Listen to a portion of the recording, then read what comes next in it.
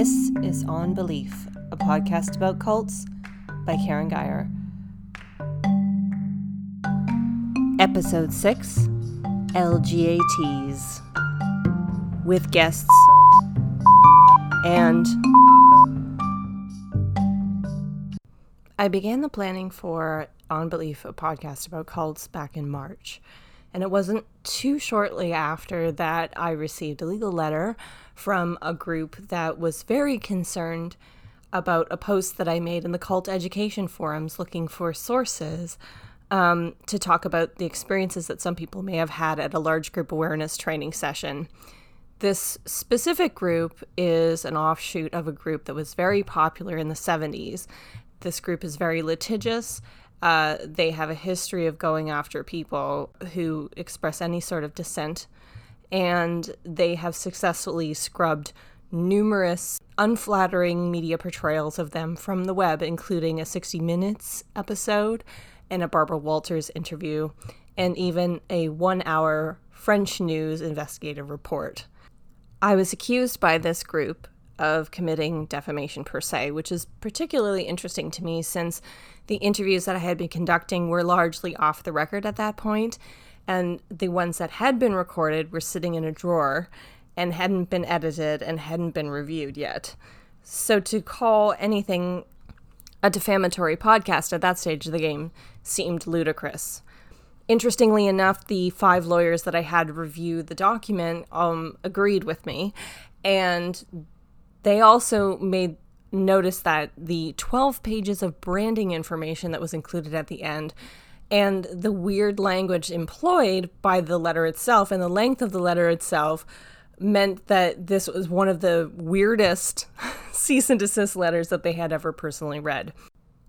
This episode was originally supposed to be about one group, but as people began to come forward, it became clearer and clearer to me that expanding this episode to include the category under which that particular group is defined, the category being large group awareness training, was a more important story.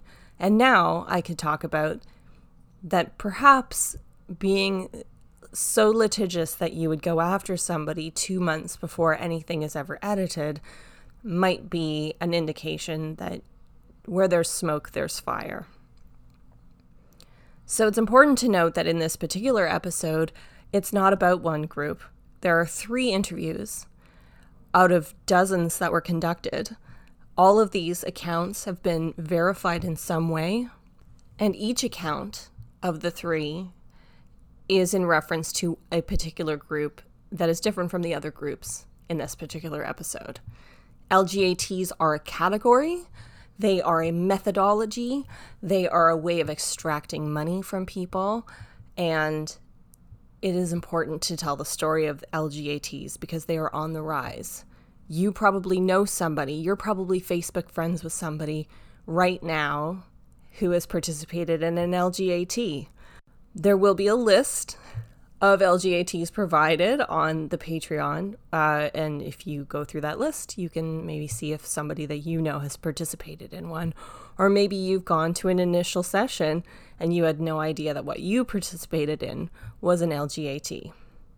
I think it's important in this day and age to discuss not only religious-based cults, but any group that uses coercive mind control and thought reform, whether that is a running club, whether that is a yoga studio, whether that is a business seminar that you are forced to attend because of your work. It is important to note where this kind of thought reform and these kinds of coercive groups are operating. So that is the focus of this episode. It's large group awareness training, which I'll define for you later. It's based on discredited psychological counseling and therapies that have been outdated since the 70s. It is destructive towards people, their families, their partners, and in some cases they even separate families, or they even will remove people from everything else that they enjoy in their life. So how are we doing this episode in a way that we won't get sued for it? Well, there's never any guarantee that you won't be sued, but I have made it exceedingly difficult for any group to proceed with legal filings after listening to this episode. All of the sources have been anonymized, and the names of the groups that they participated in have been bleeped out. It may be possible for you, if you are very good with puzzles, to put the tiny crumbs together and figure out who these groups are. So good luck to you, I suppose, and good luck to any interns who work for the law firms of particularly litigious groups. An important side note is that this group that has threatened legal action has also been responsible for the removal of 2 sentences from the NXIVM episode in which Brock Wilbur name-checked a group that is no longer in operation, but that had been featured on a major television show on a major network. The important bit is this legal threat came in just enough time that I was able to completely review the way that I was producing the episode, and that it enabled me to bring you this episode in this redacted format that still gets across the events as they happened, but does not specifically name check any one group. But it's important to know all of these groups operate in this same way because it doesn't work if they don't operate this way. It shares a lot of DNA with multi-level marketing. It is a giant machine that churns up people and their lives for the sake of harvesting as much money as possible and then spits them out and doesn't think about them again. But you can judge for yourself. I present On Belief Episode 6, Large Group Awareness Training. So what is large group awareness training? Well, it bills itself as sort of therapy for people who think that therapy is for their tastes. It is based on a 1970s group called, which was started by a man named, and it was a unique form of therapy for the me generation because it was all about how you don't have to take on anybody else's shit. You only have to be responsible for yourself, and you only have to worry about your reactions to the environment around you. LGATs almost exclusively center around something called attack therapy, which is when you have to go in front of a group of people or in front of a facilitator or in front of a smaller group of people in a group therapy type of environment and express to these people a particularly upsetting or sad time in your life. Often these stories involve traumatic events, including rapes, robberies, assaults, molestations. And you have to talk about this experience in front of people you don't know and in a public environment, and then you'll be quizzed by the facilitator on the means by which you brought that event into your life. The secret behind LGATs is that it is very victim blaming and that it is at odds with almost all therapeutic recommendations from just about every psychological, social work, psychiatric body that oversees therapeutic techniques. Part of the reason that these groups are so litigious and that they're so secretive about their technology is because if you have a methodology that you believe works and that you believe is repeatable, often this is when you would make it public how effective your treatment is. Well, because we know that this treatment is not very effective, that necessitates the secrecy from these groups. It is, as they would say in the circus business, the oldest trick in the book. These groups are not limited to attack therapy. There's often other team building exercises. There's often other exploration exercises. There is often meditation. You'll hear from 3 different people today about various exercises that they participated in, but the thread is the same. You are in a high intensity environment. You are basically locked in a room for 12 plus hours during a day. You have very strict rules that you have to follow, and at the end of your session, you are immediately asked to sign up for the next course. It is a machine of recruitment. It would appear that the sole purpose of a lot of these groups is to make money. I was sent documents by some sources that outlined some labor violations by one of these groups, because while they charge thousands and thousands of dollars for their courses, they rely heavily on a volunteer workforce to carry out their facilitations and their seminars. That's how they can afford good lawyers. So how would you ever know if you were being recruited for an LGAT? Well, some people have no choice. Some people have told me that they were given the training as part of a management training program at their work. As a matter of fact, there are two notable corporations. One is and the other one is that have actively worked in LGAT training into their management training courses, and it is mandatory. But for other people, it's usually your friend asks you to come to a graduation for a course that they did, or they ask you to come away for a weekend where you're going to explore your possibilities. It's really a lot of this kind of language. See if the testimonies of any of my guests today ring true, and you'll know whether you were recruited for an LGAT. My first guest is who was very involved in. Welcome, and thank you for sharing your story. Can you tell me how you became involved in your group? Well, I had never heard of it in 2009, and I got a phone call one day. It was from my mother, and she seemed like a little bit emotional, and she was talking about how she thought that maybe she hadn't been a very good mother, and wanted to express that to me, I was at the time I had no idea what was going on. I was like, "You're a fine mom, like whatever you're going through, like don't worry about it, like it's all good." And then and so I didn't really get it, but she said that she was in this program, and I was very, very skeptical. My mom has she seemed like she's always kind of been in this like self-help stuff and multi-level marketing kind of things. Like she seemed like she has a certain susceptibility there. So I was like very, very skeptical. She went on to convince my sister to do the program, and then both of them together convinced me to do it. And they told me that do me a lot of good, and so she paid for it. My mother paid for it, so I did the program. That was the first program that I did. What was going on in your life at the time? I mean, I wouldn't say I like was in like a very stable situation, but I like never ever was at that time of my life. I think I had just moved. I was trying to like to actually like start a career as an artist. I had met a girl. I was falling in love. That's sort of where I was at. I've always been a seeker of a sort too, but not in that way. I mean, I traveled a lot, like looking for meaning in life and, things like that. But I wasn't looking for it in anything that looked like a self-help program to me. Can you describe the seminar that you went to? Yeah. It's 2 days. It's pretty long days. I think 10, maybe 11 hours, something like that each day. I mean, a lot of what it was talking about, it was people revealing very personal experiences.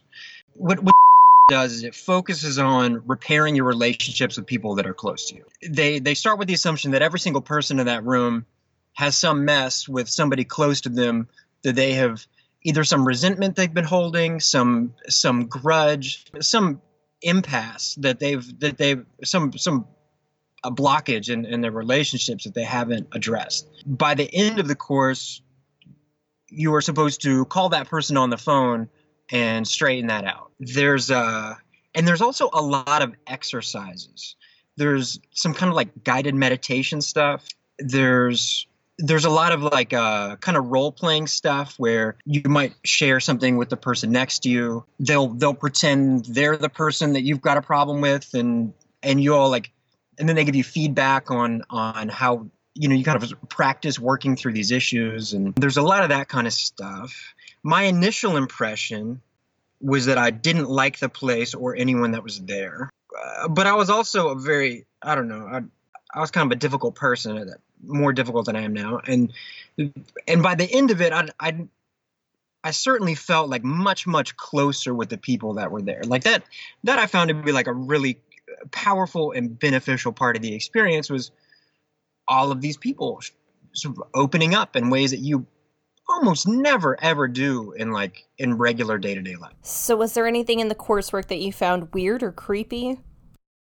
Some of the exercises they would do, like I remember one of the guided meditations, they would have you focus on, I think it was something like your greatest fear or like your most traumatic experience or something. And it would have you like sit there and put yourself in that place and and face that in your own mind. That was something that it seemed to me, if they were employing any sort of tactics of emotional manipulation, that was sort of the closest thing that I could describe to that, because it puts you in a very vulnerable place.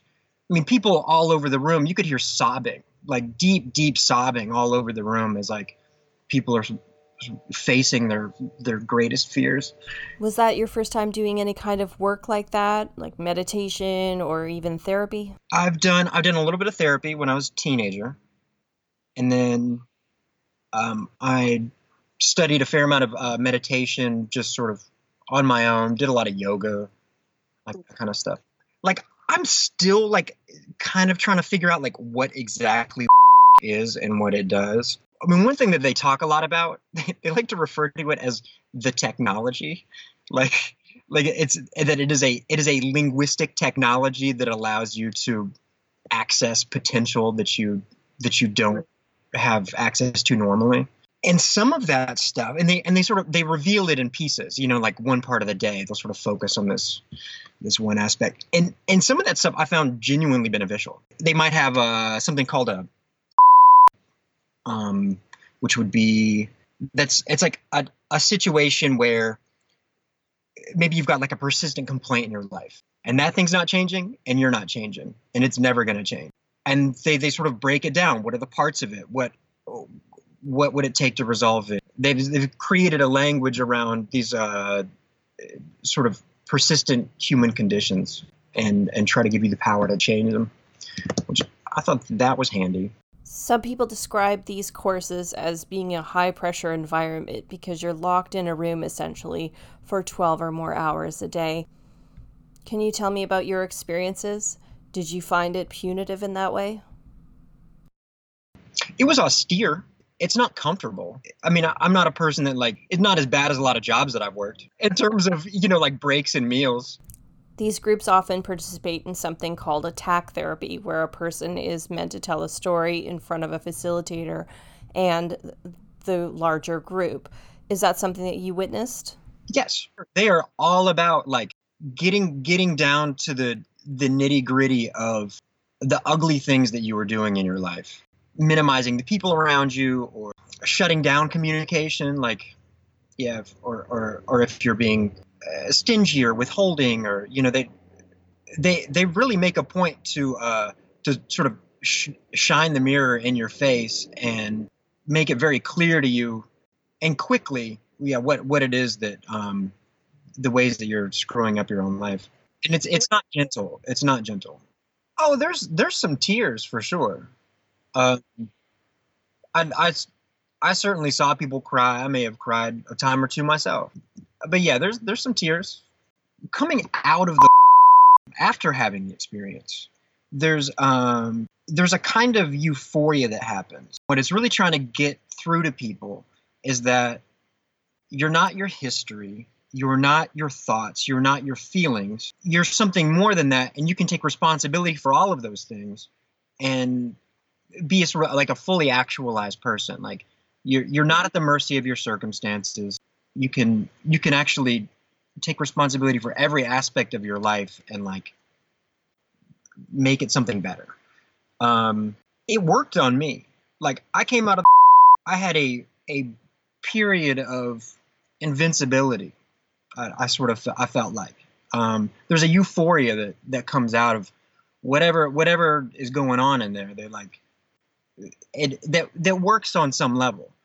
Combined with that, there is a kind of emotional rawness, which leads me to think that maybe they have good insights, but maybe there's a better way to go about it that that's gentler. I don't know. I was a very sensitive person, so like maybe that's really good for some people and it's not for others. This also kind of relates to that euphoria that happens by the end of the program. So they take very good advantage of that and have you, like, while you're still feeling high and off whatever, then they have you enroll in the next program while you're sitting there. For more on this episode, including the rest of the interview, bonus episodes, and bonus material, including production notes, head over to patreon.com/KARENGEIER.